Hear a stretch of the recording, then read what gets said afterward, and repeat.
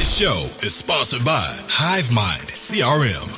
It is more than just a CRM. It is a real estate and business mastermind that comes with an all-in-one CRM. You can have unlimited websites and users. You can call, text, RVM, and email all in one user interface. And you can set up custom automations for any type and multiple businesses. 65% of companies start using a CRM system within the first 5 years of business. Once implemented, the HiveMind will save you on marketing, give you more time, and make more money.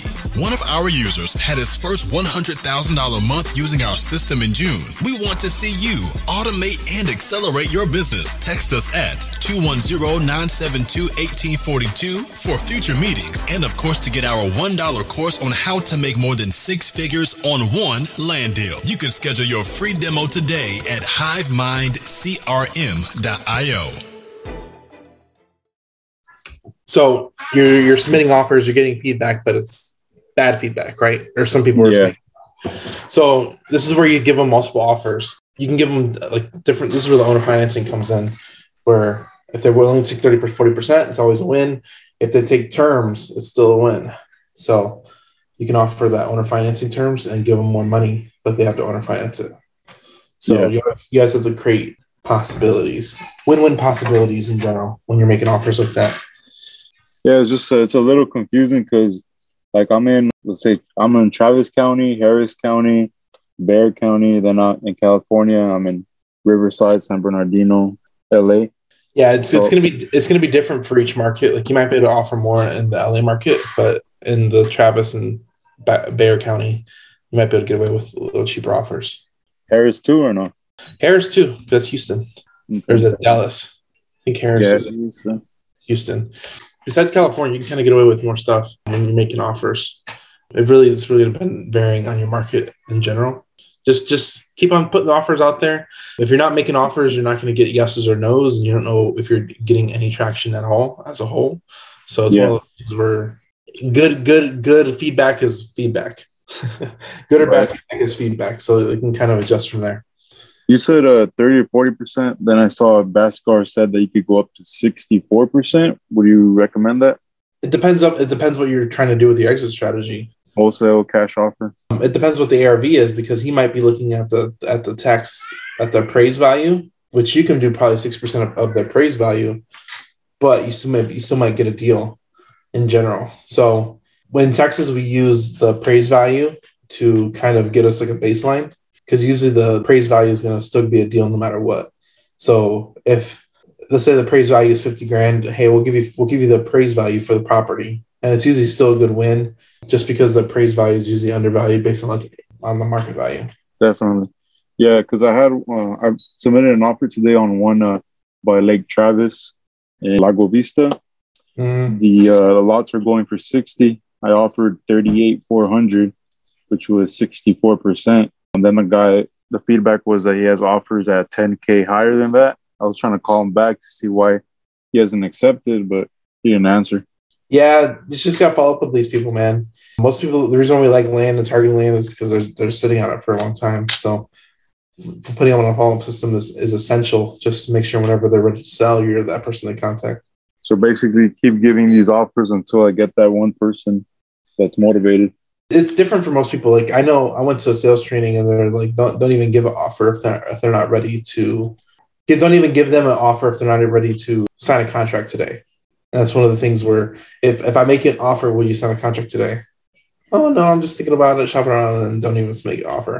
So it's one of those things where you have to make sure if you do make offer, they're ready to sign. Because if they're not ready to sign, it's no point in making offers because you're just wasting time. I just had one of those up there in Palmdale, Lancaster. There's a lot of new construction, and I was putting too much thought into it to do the comps. And then I just called the guy. He's like, yeah, I'm not even looking to sell. So I told him, yeah, I'm not your buyer, but I'm going to follow up with you. Maybe if something changes in the future, maybe I'll be your buyer. Yeah. But saying I'm not your buyer discounts you as the actual person. So they might feel at ease to negotiate with, not even with you, but they'll consult with you because you're not saying – the person's actually going to buy from them in that transaction. So you'll change positions on them from a buyer-seller transaction to a seller-consultant transaction type of deal. And you can maneuver your way into becoming the consultant versus the actual buyer. Mm-hmm. One thing that you were adding about is, and we're doing a lot of training with Josh and Tiffany, results driven. And there's a lot of things to get out of the way before you give an offer. And I'm not going to do this justice, but one of the things is to deal with any of the influencers saying, well, if you decided to sell this lot, is there anybody that you need to talk to or be upset? You want to try to get the influencers out of the way because sometimes they'll have a cousin, a wife. And then one of the other things to say is, so if I can get it authorized, we come to terms, you're definitely ready to sell today, right? So there's little things like that you can do to make sure that you've already taken two things to make sure that they don't have that influencer show up later. Oh, I got to talk to my dog, or whatever. And the second thing is to make sure that they're ready to sell. And I would get that commitment before you even give the offer. And so, we're spending a lot of money on this training, but I think it's really important to get really good sales training because we're realizing how much money we're leaving on the table. We're putting offers out there, then people are shopping our offers. So I think it's real important to get some good training because these people will manipulate you and run you all around if you don't have great sales techniques, which we don't have. I agree with that. Thank you.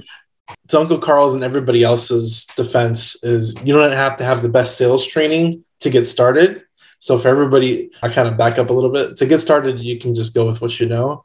Once you get to a certain point where you can afford sales training, like the Highs or Steve Chang or stuff with some people like that, or even John Martinez, stuff like that, you can actually use those techniques. Because like I said, I went through sales training and a lot of the stuff that I've learned and utilized has come through a lot of these different sales techniques. So make sure you're getting a lot of information up front and they're ready to sign before you even make an offer. Because if you're making an offer, you're just wasting time, like Uncle Carl said, and you could be utilizing that time to actually talk to people that want to sell.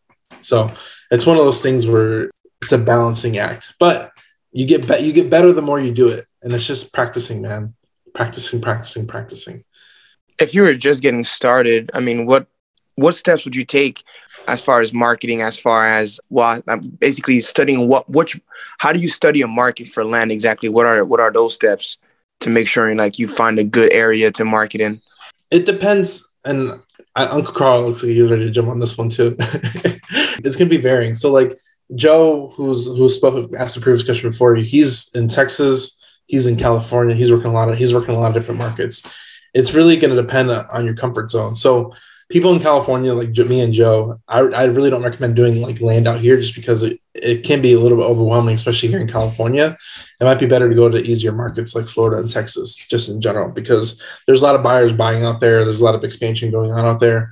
Whereas California, they're already expecting everybody in California. If you ever marketed to California, everybody knows they have like an amazing asset and they're usually not going to let it go for cheap. So you really have to dig into motivation when you are talking to people out in California. But if you're just starting out, Texas and Florida, those are going to be really, really good markets. And then like Uncle Carl here, he's in North Carolina. That's where he is. So he really understands the market. He really understands the laws. He really understands a lot of his own backyard. So that's where he exercises and plays in his realm, is in his backyard. So for everybody's going to be different. But if you're looking to get into it, Texas and Florida are pretty easy in general. And they're a lot easier to make deals. Okay, because I'm in Florida now. I reside in South Florida. So would it be like up north, like Orlando? Would it be all Florida's hot, man? All Florida. All Florida's hot. We have clients doing like 20 deals a month just in Florida alone. I mean, I think the problem I came across when I was marketing out to buyers was, I don't know, some buyers are hesitant to work with wholesalers.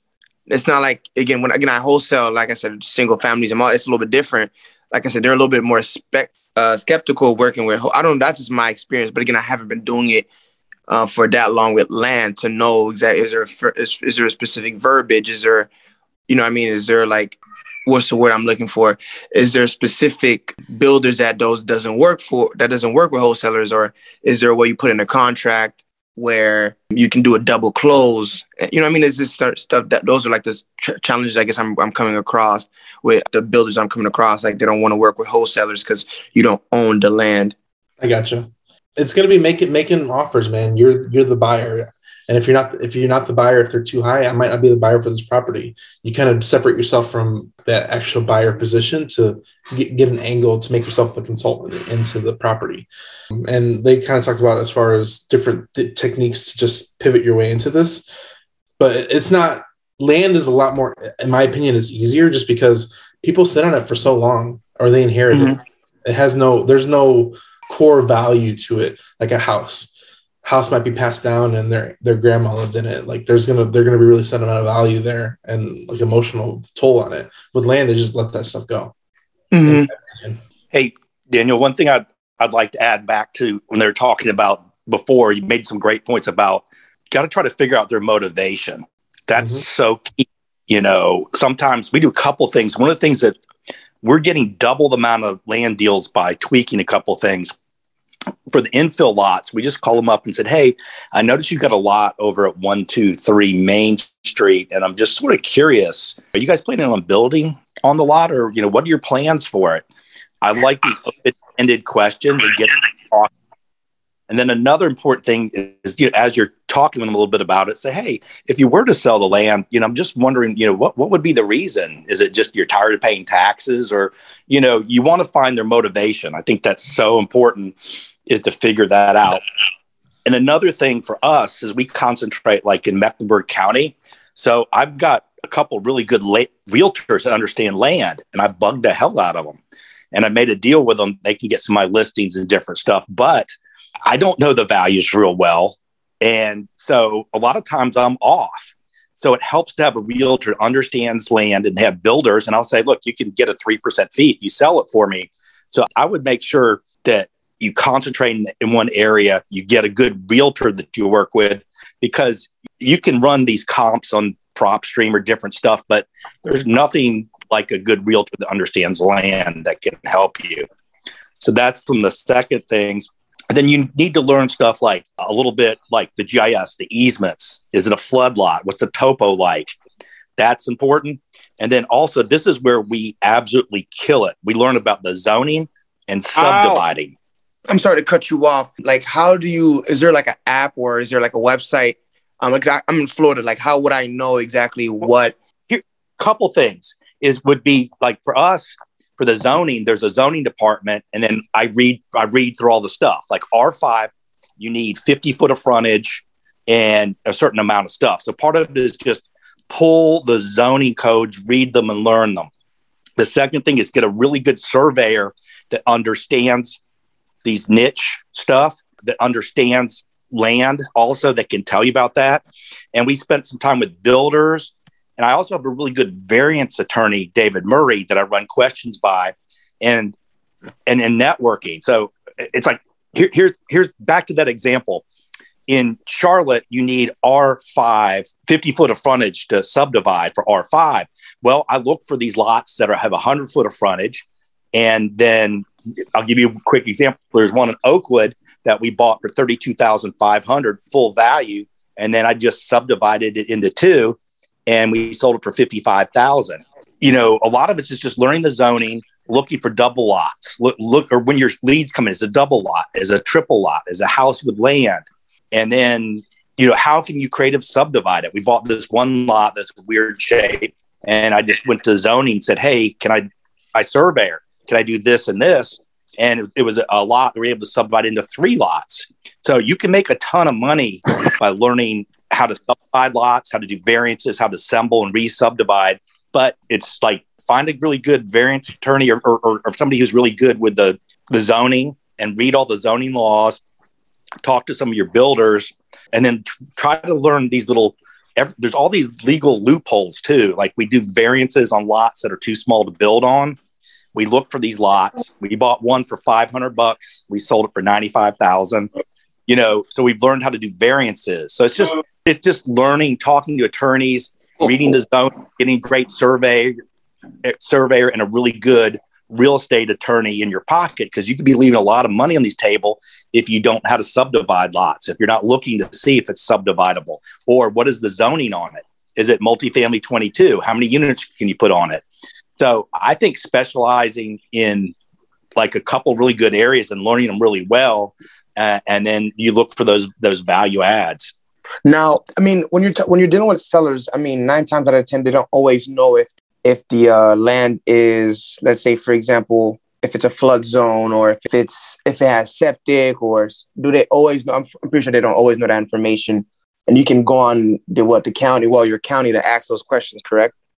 So FEMA flood maps is you can find any flood zone property. You just type in the address or coordinates and stuff like that, and it'll pull up the FEMA flood maps. It'll have like the 100-year flood zone and all that type of different stuff. So even if you're in a flood zone at all, usually the sellers are going to know if it has utilities. In most cases, they're going to know if it has utilities or what can be done on it. There's very, very rarely that they don't know that, but usually they're going to know that. And then it isn't a break all thing either. Like we sell properties without utilities, other properties with utilities. It depends on where you're marketing in general. But I don't let utilities, if it has utilities, does not stop you. And because what I'm doing now, don't let flood maps stop you either. That's the other thing too. We've sold. Okay, because I've come across properties with like they're in a flood zone, but I sent them out to buyers, and buyers like, yeah, it's in a flood zone. They can't basically do nothing. So I'm like, would you sell it to like, how would you sell a land with a flood zone? What kind of buyer usually buys those type of lands? We've sold several to flood zone, and this is what we did. I just called our zoning person, the person in Mecklenburg County who was in charge of flood lots, and I said, can you sort of show me about these flood lots, what you can and can't do? Then I also found, so anyway, she put on a half an hour thing, and I've learned that you can take, depending on how far it is in the flood zone, there's layers that you can sometimes build the soil up, or you can build the foundation up with special vents. There's stuff you can do to take them out of the flood zones. And there's even companies that specialize in that. So just because it's a flood zone doesn't mean it's a bad deal. There's some flood zones you can build into and some you can't, but you're going to have to learn that or find somebody who's expert that can help you with that. Because we bought this one flood lot for $1,500 and we sold it for $42,000. Jesus Christ. And we still have another one we bought for $1,500 that we're probably able to get $15,000 for. But this is what I did was really cool. I pulled up the flood zones in Charlotte, and I found a house that sold for like $600,000. So I went back through and I looked at the guy that bought it, and I called him, and he hired some kind of special company, and they took it out of the flood zone, and he paid him money, and then he built another house and sold it. So I think it depends on how bad it's in the flood zone. And so it's like learning, what can you build on this in the flood zone?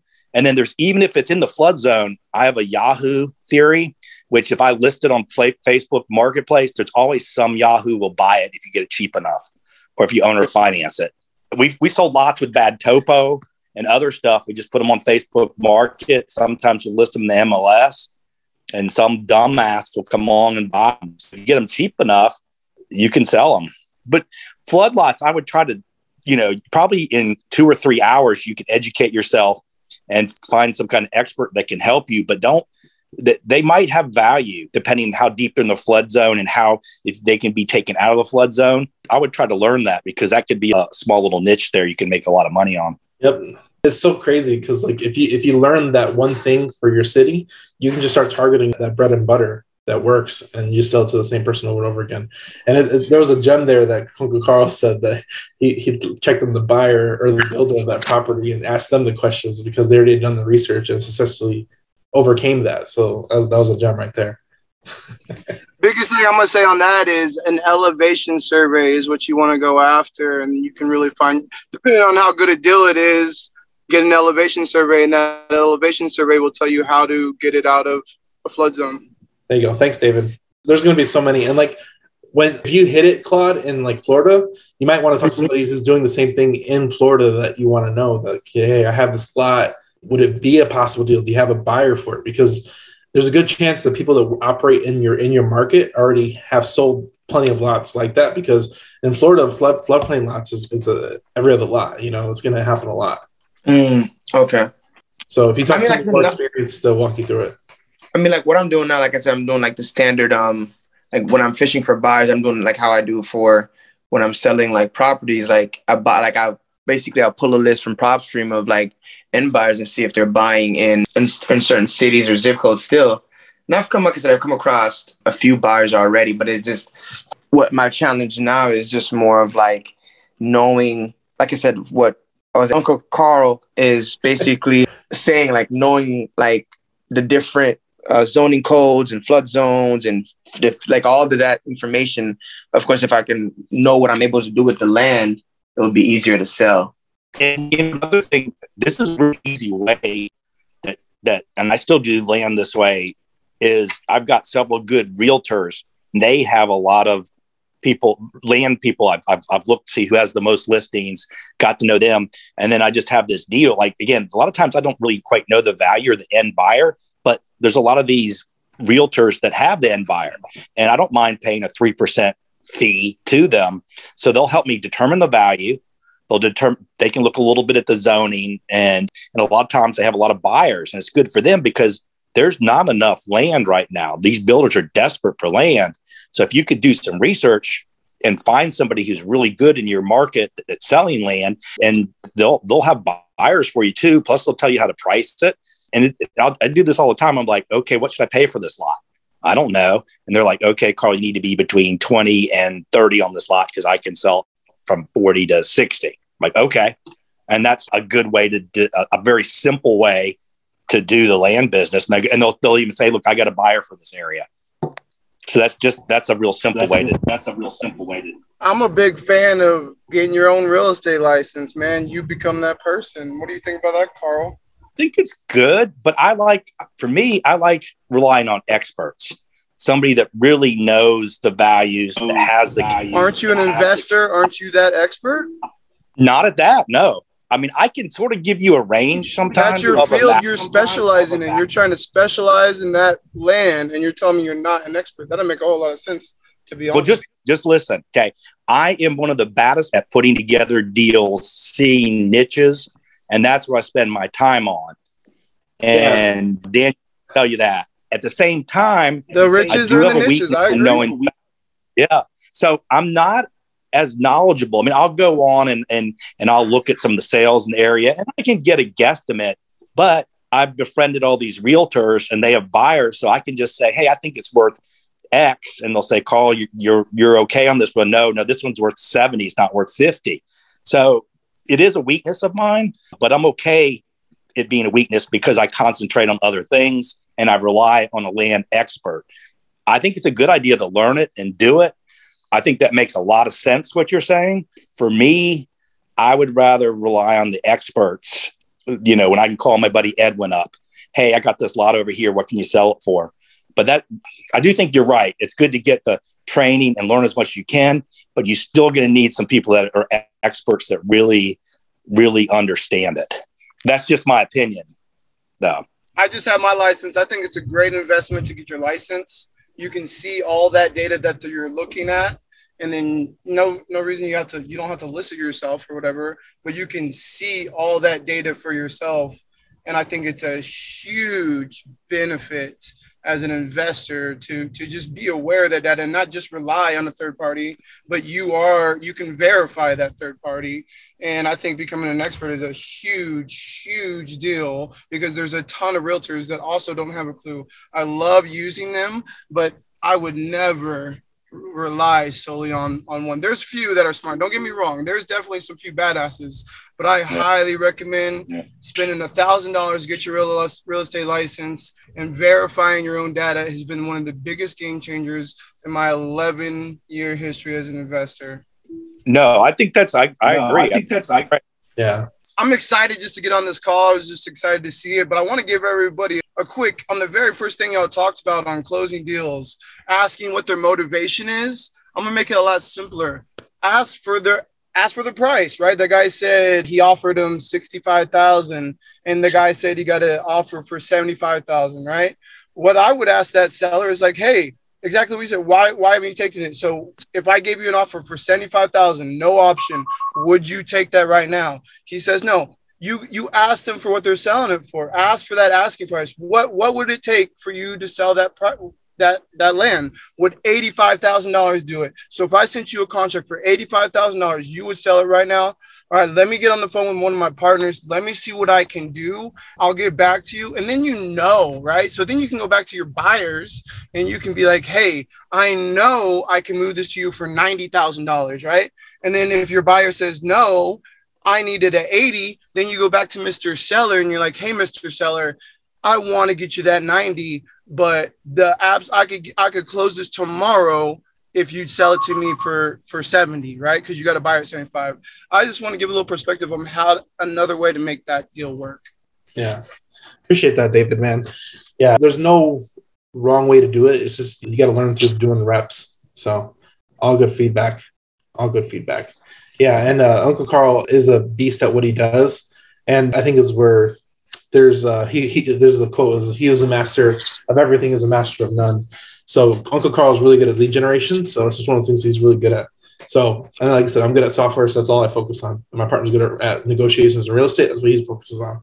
So you don't necessarily have to focus on everything. You just focus on whatever you're good at and kind of hone that skill, because if you hone your skill, there's always a market for it. If you build that strength up enough, you can always fill in the gaps with other pieces. Other pieces are people. So there's a book called Who Not How, and there's always a who. There's always a who that can facilitate what you need done. So that's one thing I'll say about that. But great conversation. I mean, we covered a lot so far. Any else have? Oh, look at Who Not How. He got the book right there. Who's this? Oh, Dan Cardano. He's got the book. No, it's good. It's good. So there's so much insight to go. Like I stopped. For side note, like I stopped cutting my grass. It's not like I don't know how to cut grass. It's just I have a better use of my time than cutting grass. And if I could pay the guy to cut the grass, I'll cut it in 15 minutes, which means spending 30. Hey, Claude, you're breaking up. Oh, I'm sorry about that. Go ahead. No, I'm sorry. I was talking to myself I was looking up stuff on my zoning area and I was reading. I'm sorry about that. You're good, man. No, he gave a really good tip, man. There's so much information. One of the cool things about Florida is Florida lists everything online. You can find tax delinquents, you can find all that stuff. Whereas others, they're pretty like cool with everything. Like they'll put all the information out there for you. They're pretty like flexible with everything. I think like I have someone that I can go to in my county, so I'm just trying to get all the data that I need and figure this out, because I think I'm overthinking this process also. Yeah, this front-end process is really simple, man. You just got to do marketing, talk to sellers, and eventually if you get enough sellers, somebody's going to want to sell it to you at a reasonable price, get under contract, and then partner or find a buyer on the back end. Really, really simple. It gets simpler the more you do it, but it's just exercising that muscle. Gotcha. Hey, Daniel. Go ahead, Wayne. Hey, guys. Sorry I came in a little late, but you good? I'm actually trying to do some research on the property. I found the owner, and looks like she may be deceased, but she's still listed on title. And What doing state? some more digging, New York, Nassau County to be exact. So I did a little bit more digging, got in touch with the county clerk office, and they still have her on deed. And I did some more digging, and I found out that a law firm is actually paying the taxes. So now I got the number to the Supreme Court there in New York, and they said that it's been foreclosed on. But if it's been foreclosed, does the state actually own it or the county own it? And I don't understand what the process is in between that to find out if I can even obtain it or not. I would verify that it's been foreclosed on, because if it's been foreclosed on, whoever foreclosed on it is going to own it, whether it's the state, whether it's the mortgager, or whoever had any liens on it. If it's been foreclosed on, they're going to be the owners of that property. It just might not have been updated inside the county website yet. So I would verify if it has been foreclosed on, because that's going to be a determining factor. 100%. Yeah, it does have a case, not to cut you off, it does have an index case number, which is Wilmington versus the owner. And it said 2018. So I'm figuring it may be like Wilmington Mutual or something like that. And they may be the owners, but I still can't understand why the law firm is paying the taxes on it, if it's like a trust situation or something. So what's going to happen is if they feel the case is strong enough, they're actually going to prevent it before anybody else can take it. So if it's still in the court proceedings, they might have an injunction to cease the sale of it, or it might be open to sell to another party as long as the debt is paid. as far as for that pre-foreclosure. So it's really going to, first of all, you're going to see if it's sold or not. And then second, if it isn't sold, what can you do to stop the proceedings of it being foreclosed on? And if you can eventually step in and facilitate that property, because and like we've done this in Texas too, where we'll stop a foreclosure from the mortgager just to eventually take control of the property before it goes to the auction. So gotcha. there's things you can do in certain states, and it's really knowing if it's in foreclosure or not, and then determining if you can facilitate and stop that transaction from proceeding. Gotcha.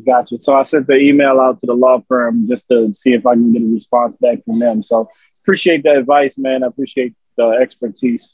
No problem. Also, I would add too, our best deals are tax delinquent owned by dead people. And if you can you can go to newspapers.com and legacy.com and search for the obituary and then call the heirs. Then you could also check to see if there's an estate file opened up too. I found that a lot of the tax delinquent land deals, no one ever opened an estate. So in North Carolina, if somebody's been passed away over 2 years, we can just get the heirs to sign. But those are our best situations. Our best deals are dead people that are tax delinquent on their property, and just learning how to find the heirs and how to go work the probates and the estates can be really huge. I'll add on to that. Probates are one of my best deals, man. So probate, my little secret's really easy. It's called myreipro.com, and it costs to get it, but you can skip trace it. You find all the heirs, and you call them and see who's in charge. See who's in charge. What is it called? They need the letter of testament to close it, but you can also do a affidavit of heirships. If there's just one brother and sister, they both want to sign it. You don't have to go through probate. You could close it in 30 days. Just do an affidavit of heirships as well. But My IRA Pro, you find the siblings and you can make it happen real easy. Yeah. So we close a lot of our deals. That's My REI Pro. Yeah, myreipro.com. And it costs, I don't even know what it costs. I usually have TLO TransUnion, but they're real strict. That's the best, but it's real strict. Otherwise, go to myreipro.com. That's what I use as a skip tracing service. I usually only as that. It's not a very good CRM. It's a shitty CRM, but it's very good for skip tracing. Cool. Thanks, man. Thanks, guys. I appreciate that, Uncle Carl. And I don't know who that was. Was that Joe? I want to add on to that. I use idicore.com. You need to have an LLC. It's about $50 a month, but I believe that they have TransUnion information, and they have all the information for relatives, associates, if they have a criminal background, liens, a business, all that. What is that called, if you don't mind me? idicore.com. idicore, very nice. Just another free one, just so y'all know. True People Search, totally free. And it'll get you a lot of numbers. It's absolutely bizarre. You know, that's what I've been using. Fast People Search, which is like a sister company or whatever. And I see a lot of people, but it seems like the people that I'm getting as heirs, all of them are either deceased and all of the numbers are not valid. So, I've been looking at this place for about 2.5, 3 years now, trying to get into what to do about this. Yeah, a lot of resources out there. Just make sure you know your state laws as far as probate, affidavit of heirship. If you need to go to a probate attorney, all that stuff. If anybody gets any probate in Florida, definitely reach out to Al Nicoletti. The dude's amazing. Does amazing work in Florida. So definitely reach out to him if you have any probate issues in Florida. But Texas is pretty straightforward, and I'm sure Uncle Carl's got North Carolina on lock, and he has contacts to facilitate that stuff. So definitely. Go ahead. So Daniel, if you hire a probate attorney, they'll do all of this groundwork for you and find out how much, like who owns it, how much it's going to be to get it, and all that other stuff. They'll help you overcome the probate process. So with Texas, you just need an affidavit of heirship and have them sign an affidavit saying that they're the legal heirs and all the heirs are privy or knowledge to this property. And for Florida, they actually have to go to a probate attorney. So it's going to depend on the state. That's why it's all state specific. So like Uncle Carl has probate attorneys that he has to handle these types of situations to make him better understand the process to solve it. For everybody, tomorrow we're actually getting on with Logan Fulmer at 4 p.m. Central. Logan Fulmer does a lot of these airship type deals, And you guys can ask questions about that on the live tomorrow. But Logan Fulmer, he's done deals with like over 100 heirs and stuff like that. It's crazy. Or even like out of the country heirs where he's had to send people to what's the embassies out of country to go get notaries. So there's a lot of stuff that comes with that, and it's just understanding the process. Usually the attorney isn't going to understand real estate. They're just there to solve and release that problem. Usually they're not investors in most cases. They're just there to solve that probate problem and help you overcome that issue that you need to overcome. I think you've got to be the one to be the private investigator. You got to be the one to sometimes build the family trees to figure it out, at least to get started on it. The attorneys won't. I mean, they can help you by doing the title work and everything, but you got to learn how to, build the family trees, look for the estates, and make the phone calls and be the private investigator. Utilizing stuff like newspapers.com, legacy.com, even knocking on neighbors' doors. But you sort of got to put the beginnings of it together, in my opinion, before you take it to an attorney. Yep, because the attorney's there is just to do the paperwork in essence. So you need to do the footwork and legwork in most of these cases to make sure everybody's on the same page and make sure you're talking to the right cousin or sister or brother or granddaughter. Just in that situation, make sure they have that paperwork in order. So every state's going to be completely different, and it's going to be state specific. And Uncle Carl, you said that you use legacy.com and newspapers.com used as a resource to find out about the estate, or how do you do that? That's just to find out the heirs. So we'll pull the obituaries, and then like if there's an estate open, let's say somebody's a will and they're going to probate it, you have to go the courthouse or have someone pull it, then you can pull the estate. This is what I've found with the tax delinquent properties. I would say 80 to 90% of the people die without estates and wills, or if they do, they don't probate them. So you got to have to learn the intestate laws. So for like legacy.com, newspapers.com, find a grave, those are good for, finding the heirs and then building out. Then you can use ancestry.com to build the trees. And then you also have to check, for the estate files if someone's open estate. But I would say a majority of people, I think was it Dave was on here too? He does a lot of stuff like this. I find a majority of the people in these situations don't have estates and don't have wills. Yeah. And we're there to solve that problem. That's the whole issue. So it just gives you access to the obituary. So most obituaries is going to say John Smith died, survived by wife Mary and their 3 kids, John, Bob, and Joe. So, John, Bob, and Joe and the wife. Boom. That's you're looking for those people. So it kind of shortcuts that other stuff. Yeah, thanks, guys. I was kind of doing the process that way, but I didn't have those resources. So it kind of, some of the names were matching up, and I just didn't have good data on it. But thanks for the resources, guys, and I appreciate it. No problem. Good question.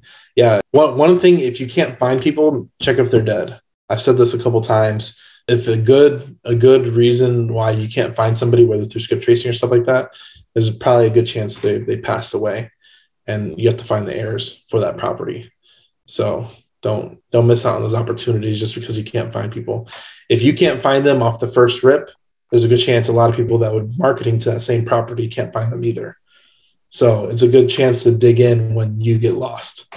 Yeah, we use we like IDI Core, but we also use one called Been Verified. It's a really inexpensive, like $22 a month. And it also tells you if they're alive or dead. It's not 100% accurate, but it's probably about 90, 95%. So you can literally throw somebody in Been Verified and within, 30 seconds to a minute, find out if they're dead. And it also has links to their social media, relatives. Of course, it's not as good as the TLO, the IDI course and things like that, but it's a pretty good resource to have. I think everybody should have that because, you want to know if the person's dead or alive, and you can, we stalk people on Facebook and all sorts of stuff. Some of our better deals we've been able to someday, I'll tell about the deal where we found the lady who changed her name, and we found her talking to her sister on Facebook. So we were able to find the relative and get the deal. We'll probably make at least 50, 60 grand on it because we dived a little bit deep and found out she was dead, and then that her name got changed. Opportunity. Everybody's overlooking opportunity, and it's just simple as finding a niche in real estate. There's so many. I've been amazed over my short education into real estate of how many niches there are in real estate. But there's so many niches, from land houses to property management to wholesaling to flipping, being an agent. So many niches that you can go down into, and you just got to find your niche and kind of dive a little bit deeper than you normally would. And you can really dig out some gold just out there that's happening in your city that you're just overlooking, and other people overlooking just because they don't understand that niche. 100%. Javier. Hey, for checking the zoning on a piece of land, piece of property, specifically in Bexar County, would you recommend the one-stop zoning map?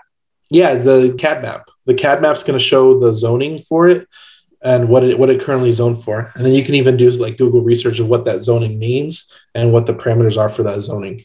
And that's going to be for every county. So for Texas, it's called the CAD. For Georgia, it's called GIS. It's going to be different for every state. So every state does have one? Yeah, every state does have a county tax appraisal. Okay. All right. Thank you. Yep. Not all of them might not have maps, but the counties are getting better to have map data, to have all that public information, because they have to have all that publicly stored. So usually the states are on it, and they use like one program to make sure all their stuff is updated. But every state's going to have their information, and some states have more than others.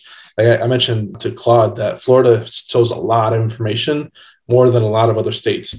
Florida really goes into deep as far as information that's available online that you can pull. Quick question. What is the best method that you guys use to find active builders or developers? There's a couple different ways. Usually it's people that bought and sold properties, the buyers. You can even see people that are new builds that have sold or new builds that are for sale. See who's the builder that bought that and built that property. Usually you can search, like even in Zillow, you can search by year built 2021, and you can see all the new builds that were built in 2021 that sold. So using free tools to figure out those buyers and see who bought it. And somebody said some of the CAD information, like if you go to the county CAD or the whatever tax appraisal district for that county, it might have like deed histories, so you can see who that owner that did buy that property previously and figure out who bought that property. Thank you. Sure. Hey, Daniel, I can say something? Go ahead. Yeah, this is Jimmy. Another way you can actually find some buyers is contact the realtors that actually help those builders purchase that lot. And when it comes down to those realtors, those buyers end up paying a lot more than most of those builders in the area. But reach out to realtors. Realtors has buyers. I mean, a lot of buyers that's going to buy them at a full asking price all the time. Yep. Your network, man, you got to tap into your network. The agents are definitely a good resource to utilize, especially if you're not local. 100%. Thanks, Jimmy. Who's got another question? We got room for one or two more. Who's stuck somewhere? How do you do the skip trace on the HiveMind? You can use any skip trace provider. And like I said, I'm not going to push anybody's here, but I actually own a skip tracing company, but you can really use anybody. True People Search is a free way. You can use, there's literally a ton of them. Literally a ton. I thought there was a skip trace option through HiveMind. Yeah, there is. It's the list, guys. You just hit skip trace and you can upload your list. I didn't see it, but I guess I'll just look again. It's going to be on the sidebar when you're logged in. Okay. But yeah, it depends. Like I said, there's a million skip tracing providers out there, and some are better than others. Definitely gets the job done. I got my first deal using True People Search, so I was manually skip tracing. So you got to do what you got to do sometimes, and it works either way. It just takes more time. Okay. Yeah, you can go to onelistguys.com too. The number one listguys.com. Thanks for that too, because I was going to type in ONE probably. Yeah, it's fine. Good question. Who's got one more question? Quick question. So when I find these builders, developers, I've said I source off market deals. Can I bring you a property and you tell me how much you're willing to pay? But should I have them sign a non-disclosure agreement, or should I just keep it chill at the beginning? Keep it chill, man. The non-disclosure agreements, it really throws a lot of people off, and you don't want to be associated with that in some cases. If it's needed or required, you can go that direction, but it creates a lot more steps that aren't really necessary. You just ask for their buying criteria. Usually they're going to give you certain zip codes, certain size properties, certain zoning types that they're going to buy and what they're going to buy it for. She just got to ask for the buying criteria. That's the Got quick way to get to the answer. I just want to give a shout out to Joseph. I see him truck driving over there. If everybody doesn't know, I used to truck drive years ago, and I appreciate him listening to the call because that's what I used to do when I was truck driving. So shout out to Joseph over there. You be safe out there. No, it's cool, man. Yeah, thank you, sir. Thank you for notice that. And a friend of mine from Florida, her name is Zamora. She's the one that just sent me the link. And I'm driving now in Pennsylvania, so I just check it and listen to it. So, guys, and I had a very, very, very, very great information here. So I'm very glad that we're part of it today. So that's why I put myself on real estate, that because I want to stop driving the truck and then get what I have to do for my family, for my next generation. Nice, awesome, man. Yeah, for everybody to know, I used to truck drove for 2 years. I actually started my own trucking company. So I'm very familiar with trucking and all that space. So shout out to Joseph. Yeah. Thank you so much again. And I've been driving since 2011, July 25th. I got my CDL in a month, and then I started driving, and then bought a truck in 2 years later. But now, so I believe that I gotta build an empire for my 3 kids coming up. 3 kids. So that's what I'm here and then learning every day. Thank you so much. Man. Awesome. Somebody, Uncle Carl says Daniel sort of looks like a truck driver. I don't know if that's a compliment or that's funny. Yeah, thank you. No, that's awesome, man. For everybody out there, like I said, the business is easy. The biggest thing you got to understand is the knowledge. Once you get the knowledge, it kind of opens up your possibilities to excel, and that's it, man. You gotta learn the knowledge, start doing the work, putting in action, and results will come of it. Yeah, that's true. Go ahead, Armando. What's the app called? Supposedly, it was another service besides HiveMind where you could walk up to a property and you kind of like take a picture of it and you find out information. So we like Landglide. There's a couple of them out there. You can use like Driving for Dollars apps. They're going to do the same thing.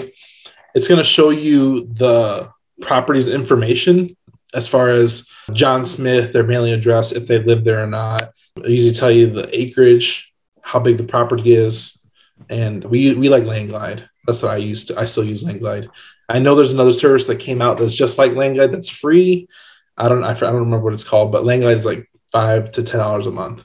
Landglide, you said? Landglide, yep. GLIDE? GLIDE. All right, thank you.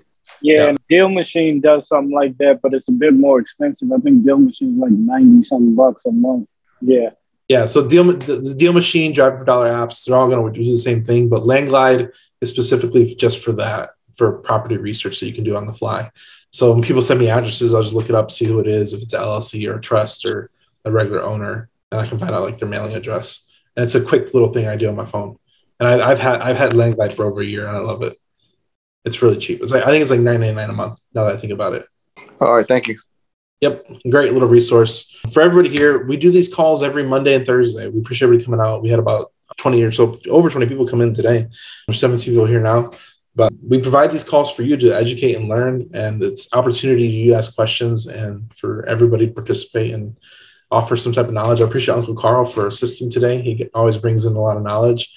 I just reached out to Uncle Carl because I realized I haven't had him on the podcast. So we're going to schedule a podcast with Uncle Carl, and we'll get that out. So. Hey, let me add one thing. If you guys get a chance to listen to Logan Fulmer, he's amazing. You guys really should be on that call. The stuff that he does is just absolutely amazing. The information he has, the know-how. Is that call tomorrow? Yeah, it's tomorrow at 4 p.m. Central. 4 p.m. Central. Oh, you guys in that weird Central time crap. Okay. I just do Central. Like I'm in Pacific. It's 2 p.m. Pacific. 2 p.m. Pacific, 4 p.m. Central, and 5 Eastern. Okay. Yeah, you guys, if you get a chance, seriously, he's really great. You'll get a lot of great information from Logan. Yep. Hey guys, no, just real quick. We were just talking about apps. I just remembered I came across an app called Regrid, and it kind of does the same thing. Is you just type in the address and it pops up all the. You got to pay for other services like, I don't know, square footage and shit, but it'll show you who owns the property, at least, and where it's at and all that other stuff too. REIGRID. All right. Yeah, so definitely check out tomorrow's. It'll probably be posted on the podcast side later this week or Monday next week. I'm not sure. But definitely check it out. It'll be live tomorrow, though, 4 p.m. Central. You can catch it on YouTube, HiveMind CRM. But we'll release that one out soon. But yeah, definitely check it out. Logan is a good resource, and he got a lot of knowledge. I think he's selling like $7 million a deal, $7 million in deals right now. It's crazy. Yeah. He's crazy. He does like 200 transactions a year, but he's definitely a plethora of information. But we appreciate everybody coming out, man. This has been a great call. Appreciate everybody who participated. Next call is Thursday at 7 p.m. Central. Same place, same time. Have a great day, guys. All right. Thank you, guys. Thank you so much for everything. Thank you. Bye. Thank you. All right, guys. The show is sponsored by The List Guys. Do you need more leads in your local or virtual market? 1 in 10 small businesses don't invest in any kind of marketing. The List Guys have over 35 plus list types to choose from, and you can mix and match any list or criteria. We also use the skip trace list and provide up to 7 numbers and email addresses. Every list you purchase will be scrubbed against previous purchases. The List Guys are here to save you time. Contact the List Guys today at www.1listguys.com. That's www.1listguys.com.